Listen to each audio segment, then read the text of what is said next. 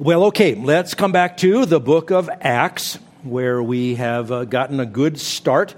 We are now this morning arriving at Acts chapter 6, and we're just going to take a look at the beginning of this chapter today. But I want to take you back to something we saw when we began our study of the book of Acts, when we were introducing it, that this book records the historical unfolding of crucial transitions. It records a period of transition, about 30 years long, a little bit more than that, maybe. And these transitions are very important in the development of the redemptive program of God.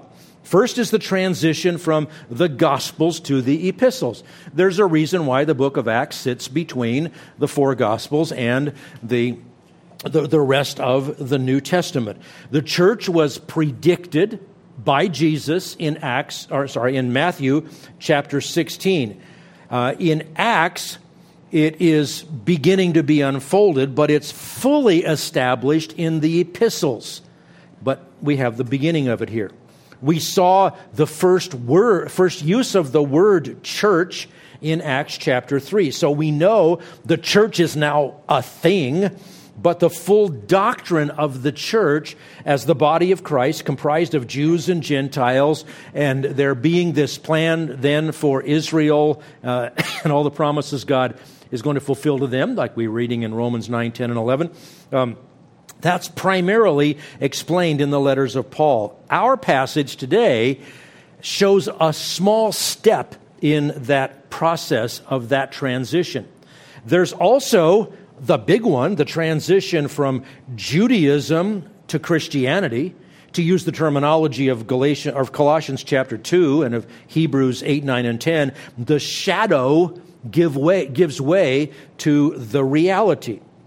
There's also the transition from the Mosaic law being that which governs worship to the church age as a whole. The purpose of the law of Moses was to lead people to faith in Christ. Galatians 3, 24 and 25. The law is a tutor to lead us to the Savior.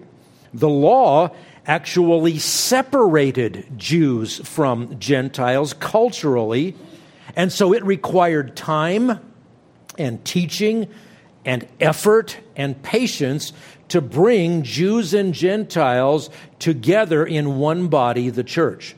Now, of course, the foundation of that is being transformed by Christ. Then there's the transition from the ministry of Christ to the ministry of his agents. The New Testament opens with the Gospels. The central character, of course, is Jesus Christ. He himself ministers and teaches in the Gospels. The book of Acts records the transition from his own ministry to the ministry of the apostles and those who followed the apostles. And remember how Jesus, at a couple of times, sent the 12 out in teams of 2? And then he sent 70 out in teams of 2. He was laying the groundwork for this transition from him to his agents. And again, Acts is the bridge. Then there's the transition from Israel as the center of the activity of God to the entire world. And today we're going to begin to major on part of that transition from Judaism to Christianity and from Israel to the church. Jesus announced the beginning of the new covenant when he instituted the Lord's Supper celebration to replace the Passover celebration. Remember that night before he went to the cross? And he changed the ritual and he said, "This cup is the new covenant in my blood." The very next day on the cross, as he died, giving his blood, my blood is a metonym for giving his life. As he gave his life, then he cried out from the cross, "It is finished." And at that point, the sacrifice was complete. He had borne the sins. He had incurred the wrath of God. And God, at that moment, remember, dramatically ripped the veil in two from top to bottom that prevented anyone from accessing the Holy of Holies, to symbolize that now anyone could come into the presence of God.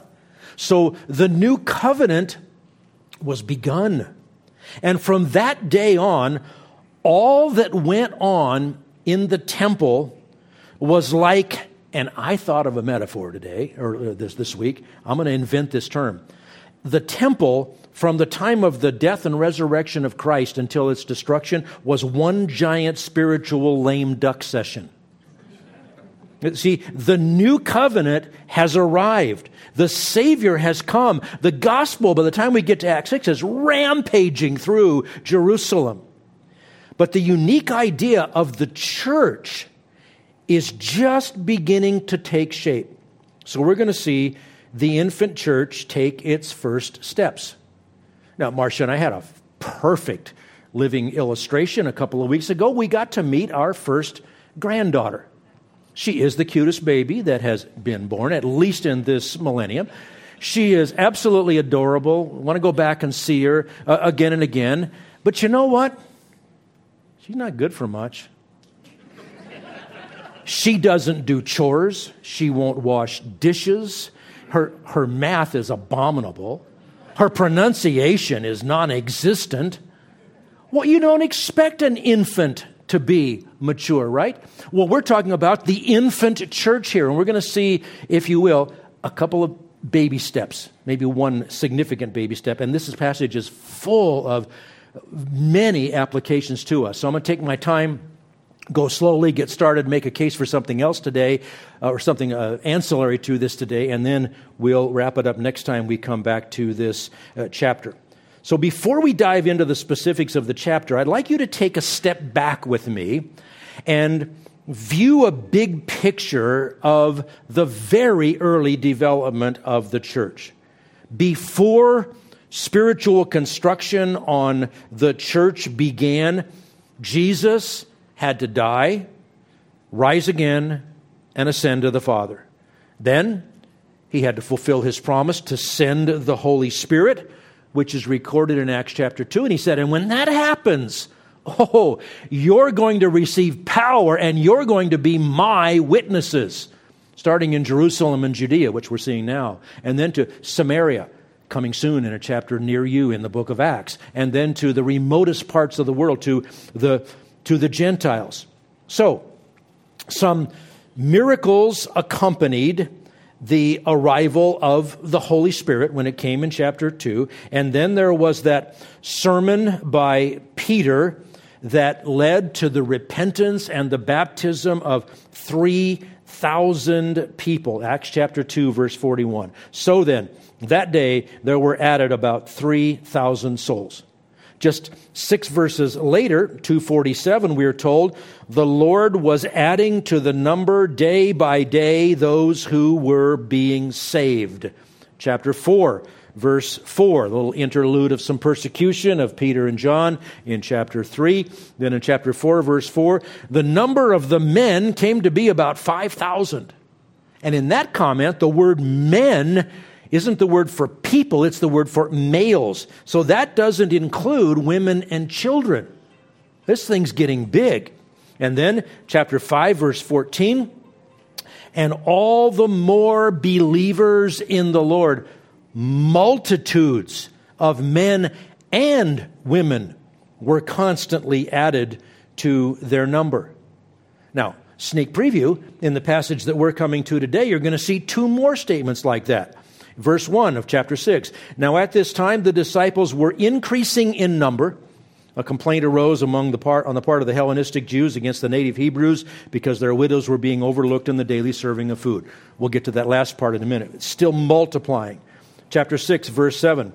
The word of God kept on spreading, and the number of the disciples continued to increase greatly in Jerusalem. And a great many of the priests were becoming obedient to the Lord. Now, that's pretty cool.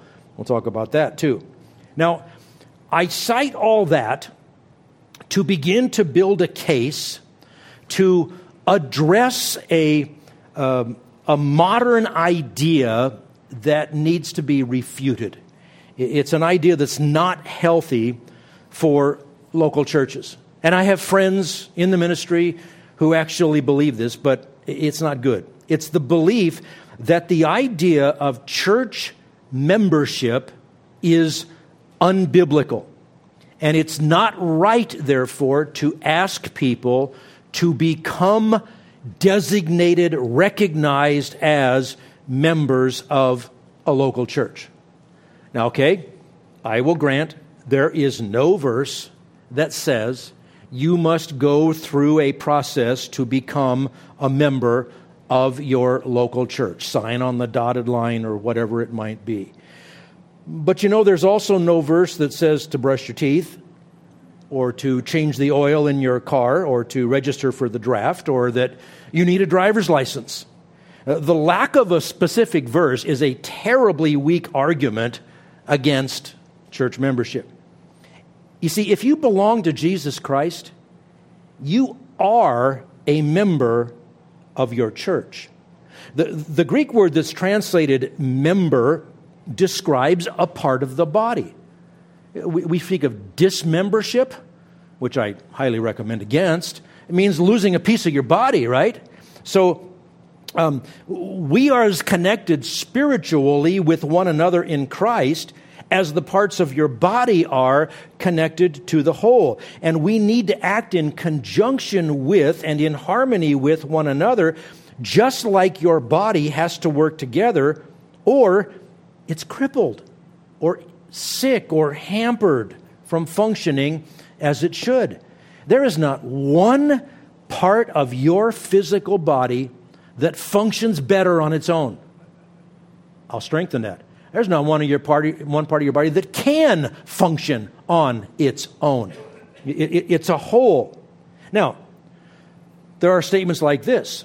Romans chapter 12, verse 5. So we, who are many, so there's many individuals in this, just like there's many parts of your physical body, we are one body in Christ and individually members of one another. There's a collective there and there's an individual there. We collectively are the body. We are individually connected to one another.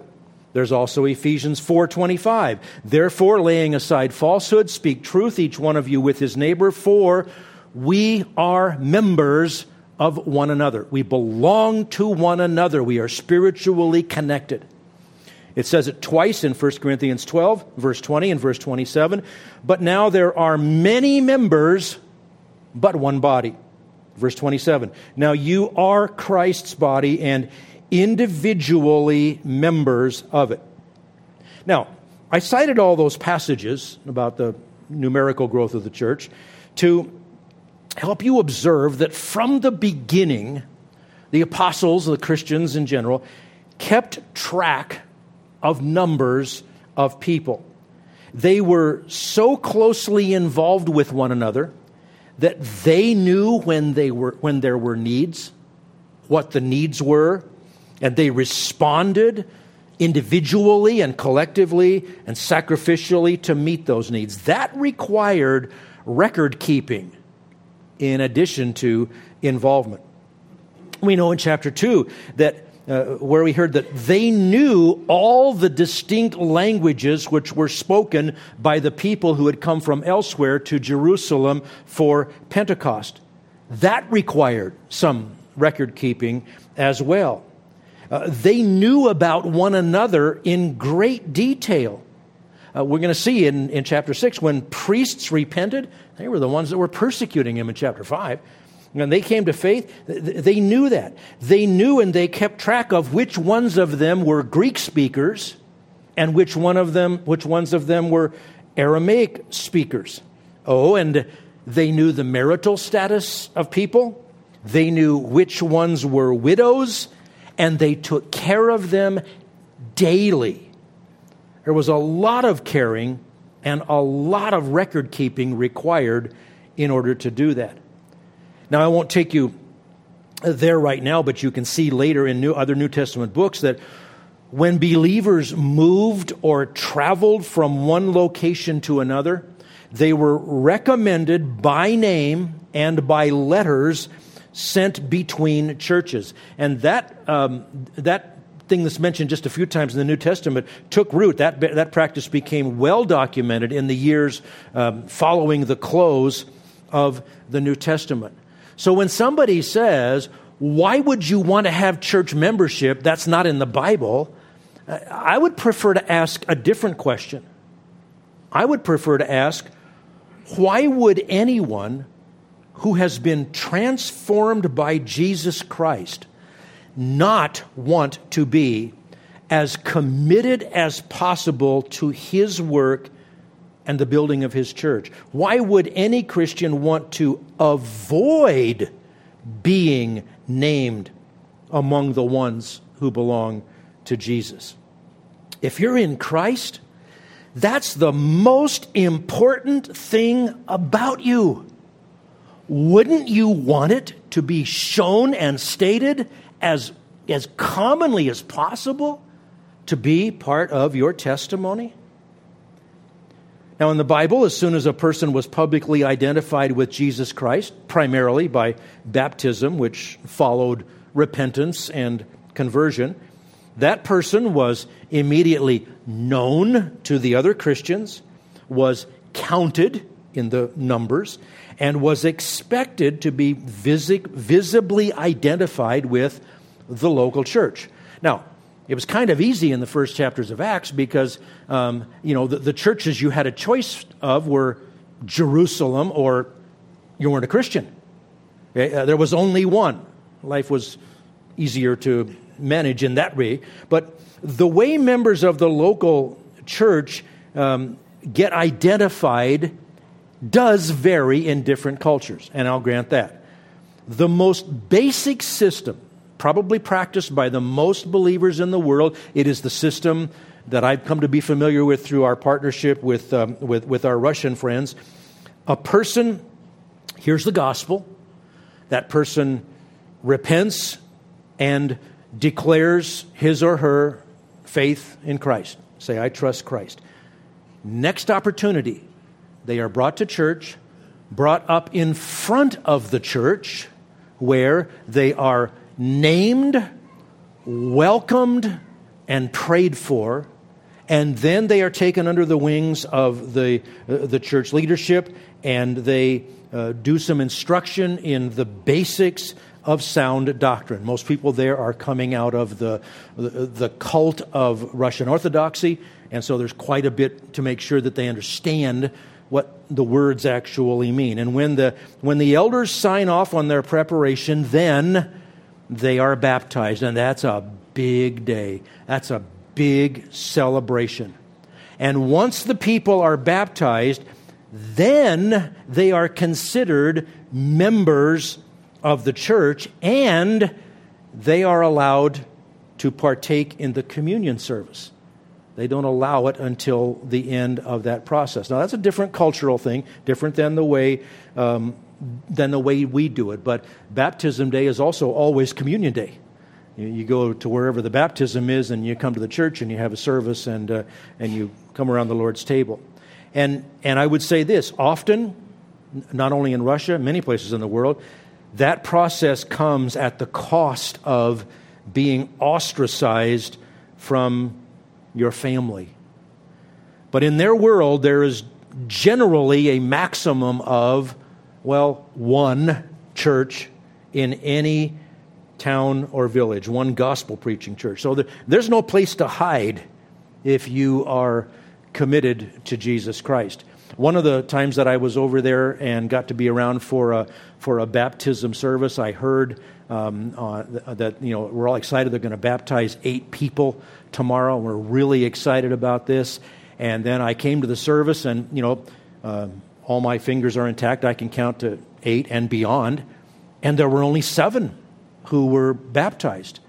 And I said, "Oh no, did somebody drop out? Is somebody sick?" And they said, "No."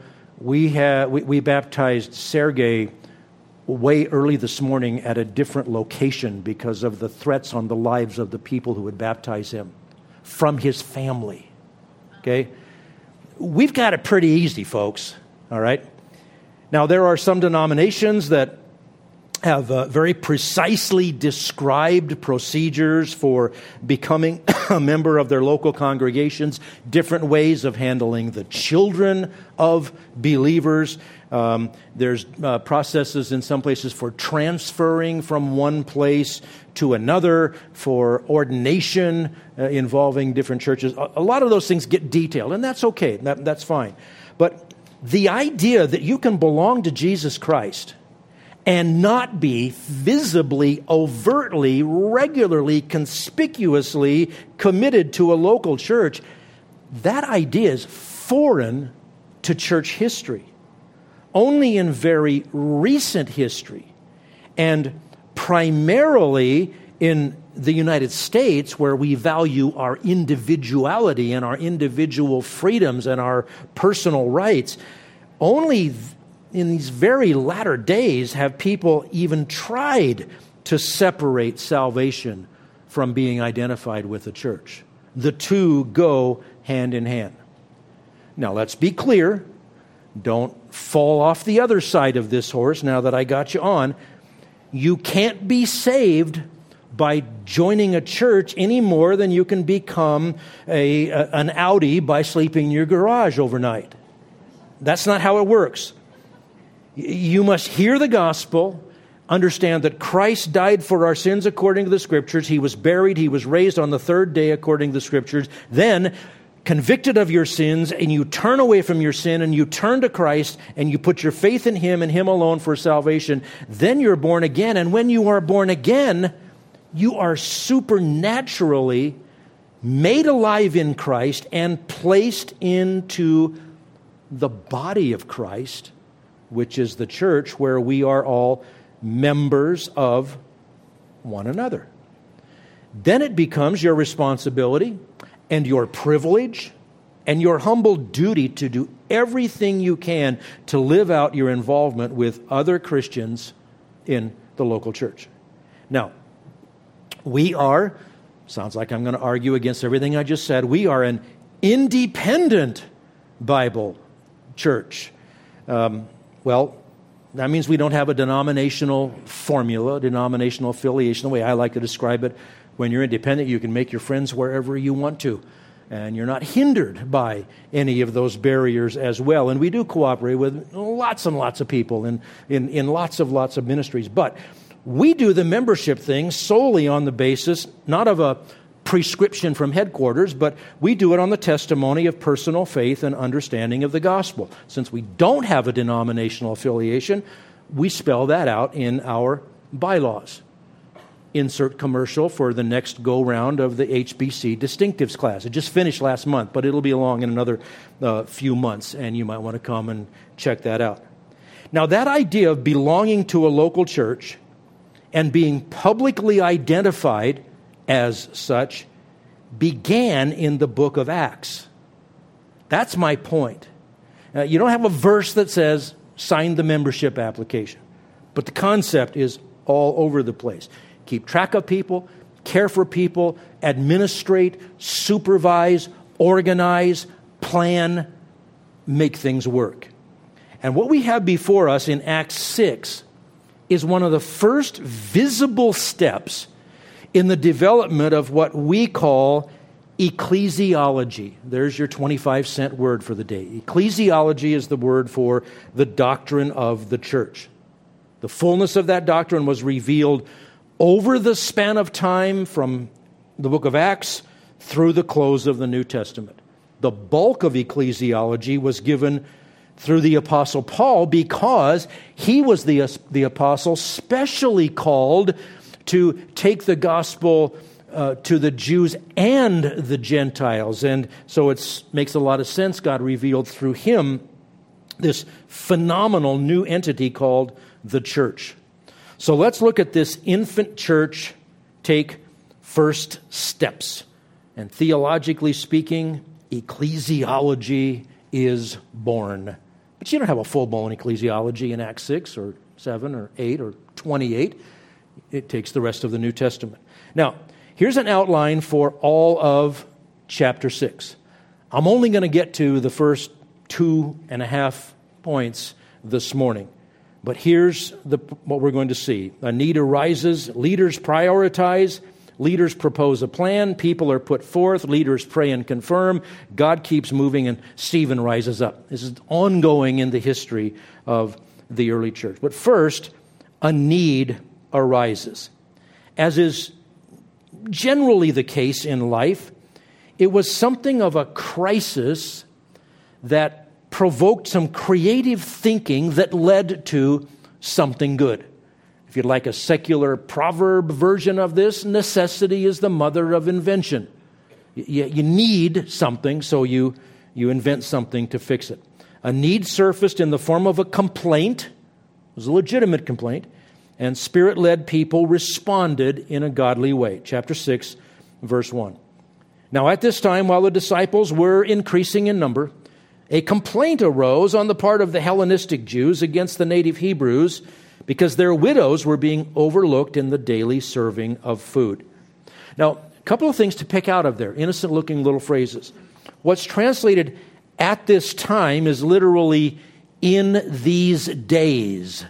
This is a record of a time in history. It's the regular passing of days. This was the ongoing, day-by-day lives of the Christians in Jerusalem.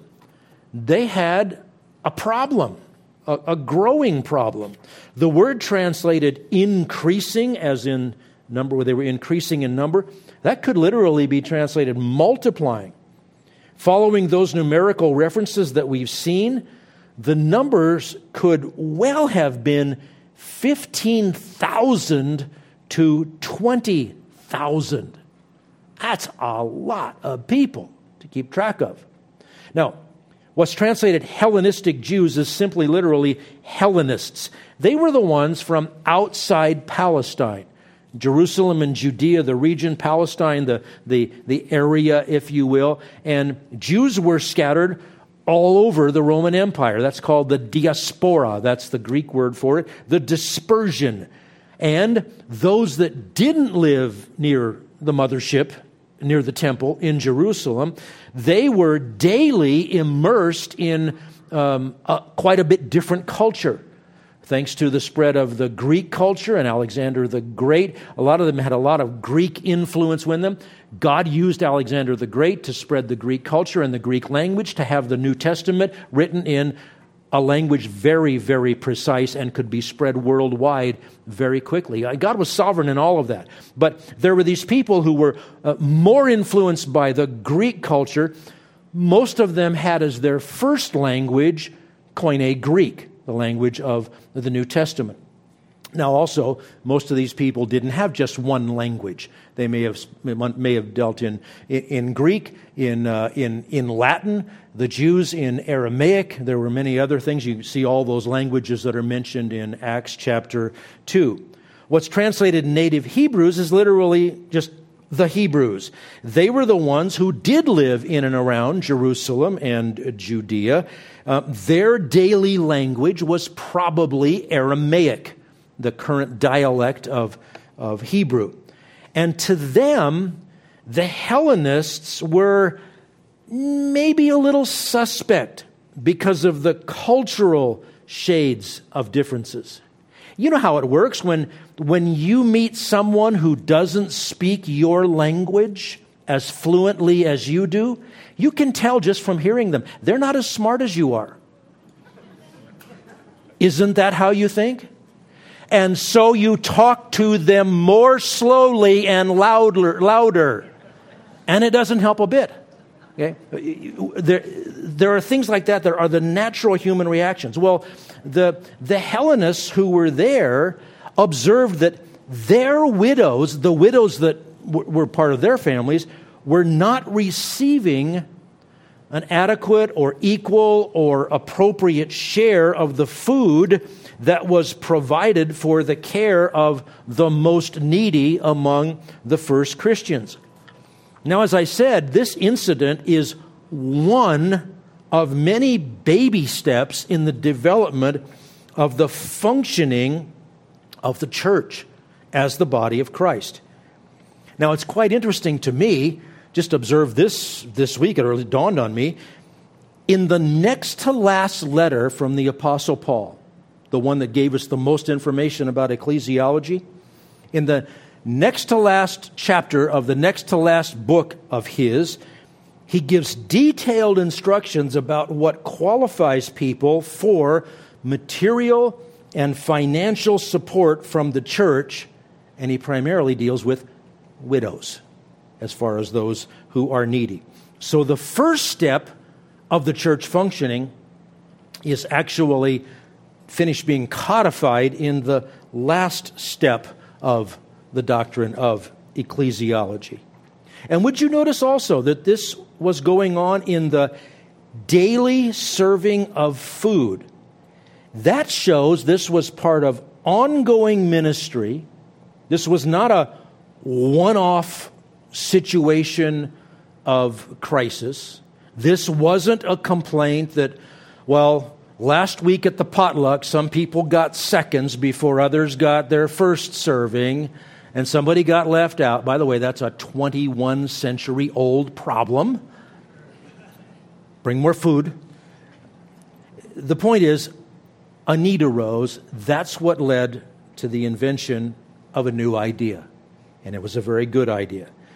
The next part is the leaders prioritizing. We've seen in Acts chapter 2, and then again in chapter 4, and again in chapter 5, people were bringing their contributions, mainly in response to need, and some just in pure worship, and they always laid them at the feet of the apostles. Well, that makes sense. It was the apostles, clearly, whom God had set up as the leaders of this new thing. But that original group of 120 has grown more than 100-fold. Okay, so just imagine Heritage Bible Church is here today. We already need 2 services. Imagine if instead of the 300 people we were, imagine if we were, say this fall, 30,000. That's the magnitude of the management problem that needed to be dealt with. It's like the difference between you operate your own home, you have your own family, you know where the kids' bedrooms are, you try to put the same number of kids to bed each night, you keep track of them, you feed them, you pay the bills, you do all of that. Well, if imagine just in a matter of weeks or months, suddenly your home has to take care of several hundred people. That's the magnitude.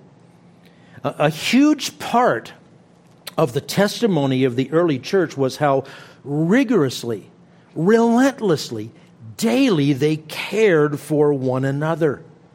Jesus said before he went to the cross, they'll know you're my disciples if you have love for one another. That was happening. Now, remember this statement from immediately after the salvation of those first 3,000 souls, Acts 2:42, they were continually devoting themselves to the apostles' teaching and to fellowship, to the breaking of bread, and to prayer. Now, there were only 12 apostles until Paul was brought in. They were given revelation from God. Their teaching was crucial. It was foundational. Ephesians 2 says the church is built on the foundation of the apostles and the prophets. They diligently taught the ever-growing numbers of people in the temple. And it says they went from house to house as well. It wasn't all public proclamation. There was a lot of personal interaction.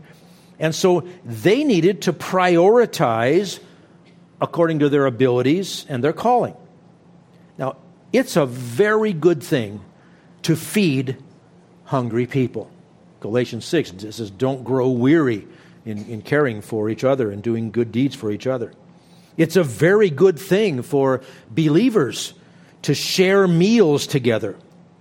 It's a very good thing to pay special attention to the needs of widows and orphans as a subcategory. But it's not possible to teach full-time, be devoted daily to prayers, and to reason with people about the gospel day in and day out, and also to handle the hard work of distributing and serving food. So, chapter 6, verse 2.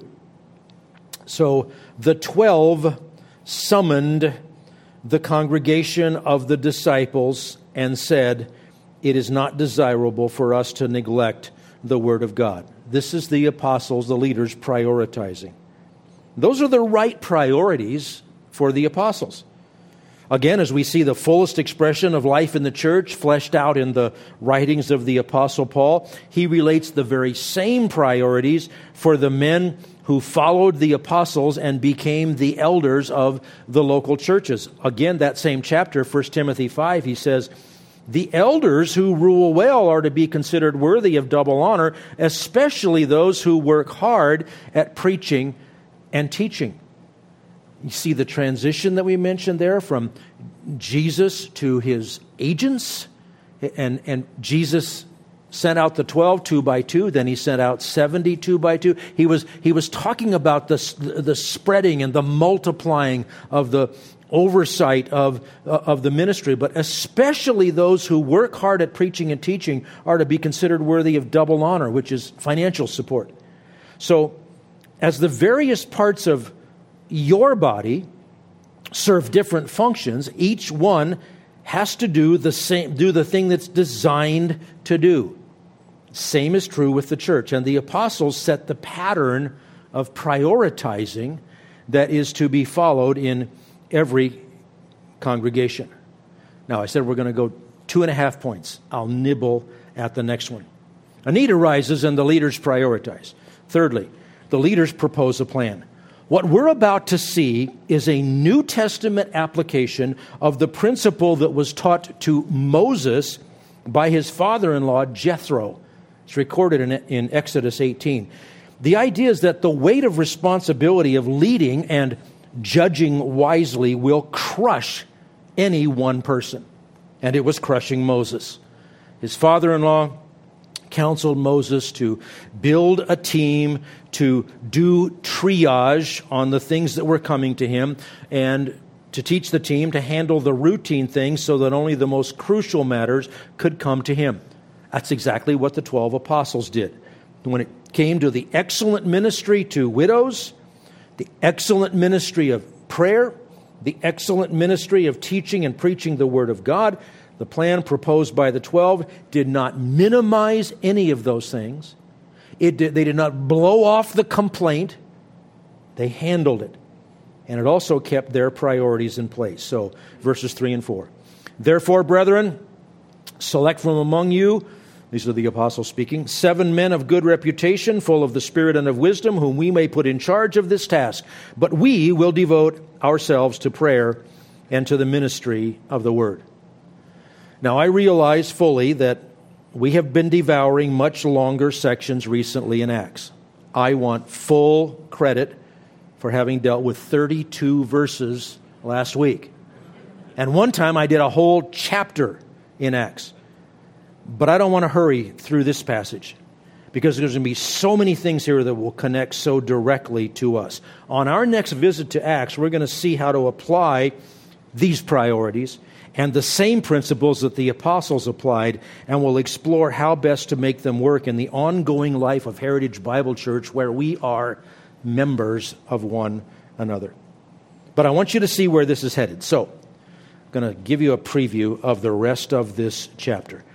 We're going to see the standard set for determining who should be entrusted with any kind of oversight of serving in the church. And then we'll see how it played out. I think the formula is membership plus leadership plus fellowship plus integrity with the right priorities equals powerful collective testimony. So verses 5 and 6. "The statement found favor with the whole congregation, and they chose Stephen, a man full of faith and of the Holy Spirit, and Philip, Prochorus, Nicanor, Timon, Parmenas, and Nicholas, a proselyte from Antioch.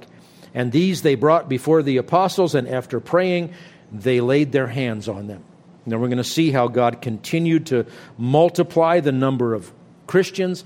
We'll take a different look at these extra special conversions of some priests and how one of the new leaders blossomed spectacularly. Look at verses 7 and 8. "The word of God kept on spreading, And the number of the disciples continued to increase greatly in Jerusalem. And a great many of the priests were becoming obedient to the faith. One chapter after they were trying to kill the apostles. And Stephen, full of grace and power, was performing great wonders and signs among the people. Now, he's not even an apostle. And yet God allowed him to do some of the signs of an apostle. Well, no surprise when that happened. The enemy of Christ formulated a new attack on this group, verses 9 through 15. But some men from what is called the synagogue of the freedmen, freedmen, not freemen. Some men from what was called the synagogue of the freedmen, including both Cyrenians and Alexandrians, and some from Cilicia and Asia, rose up and argued with Stephen. But they were unable to cope with the wisdom and the spirit with which he was speaking. Then they secretly induced men to say, "We have heard him speak blasphemous words against Moses and against God." And they stirred up the people, the elders and the scribes, and they came up to him and dragged him away and brought him before the council. Oh, don't they love doing that? They put forward false witnesses who said, "This man incessantly speaks against this holy place and the law. For we have heard him say that this Nazarene, Jesus, will destroy this place and alter the customs which Moses handed down to us." And fixing their gaze on him, all who were sitting in the council saw his face like the face of an angel. Oh, and chapter 7 is awesome. But we're not done with chapter 6. And let's pray. Our Father, thank you for this new life we have in Christ. We were dead in our trespasses and sins, but you made us alive in Christ. That's all for your glory. We thank you not only for our new life, we thank you for one another. We thank you for faithful leaders who, through the centuries, have made sure that this glorious message of the gospel was passed down to us. We pray that you will continue to multiply the number of disciples, even around here, as we see in the book of Acts. Father, we pray that you will keep raising up leaders of good reputation, full of the Spirit and of wisdom. I pray that you will place in every one of us the desire for greater service and greater ways to minister to one another and to see your church built up for your glory. In Jesus' name, amen.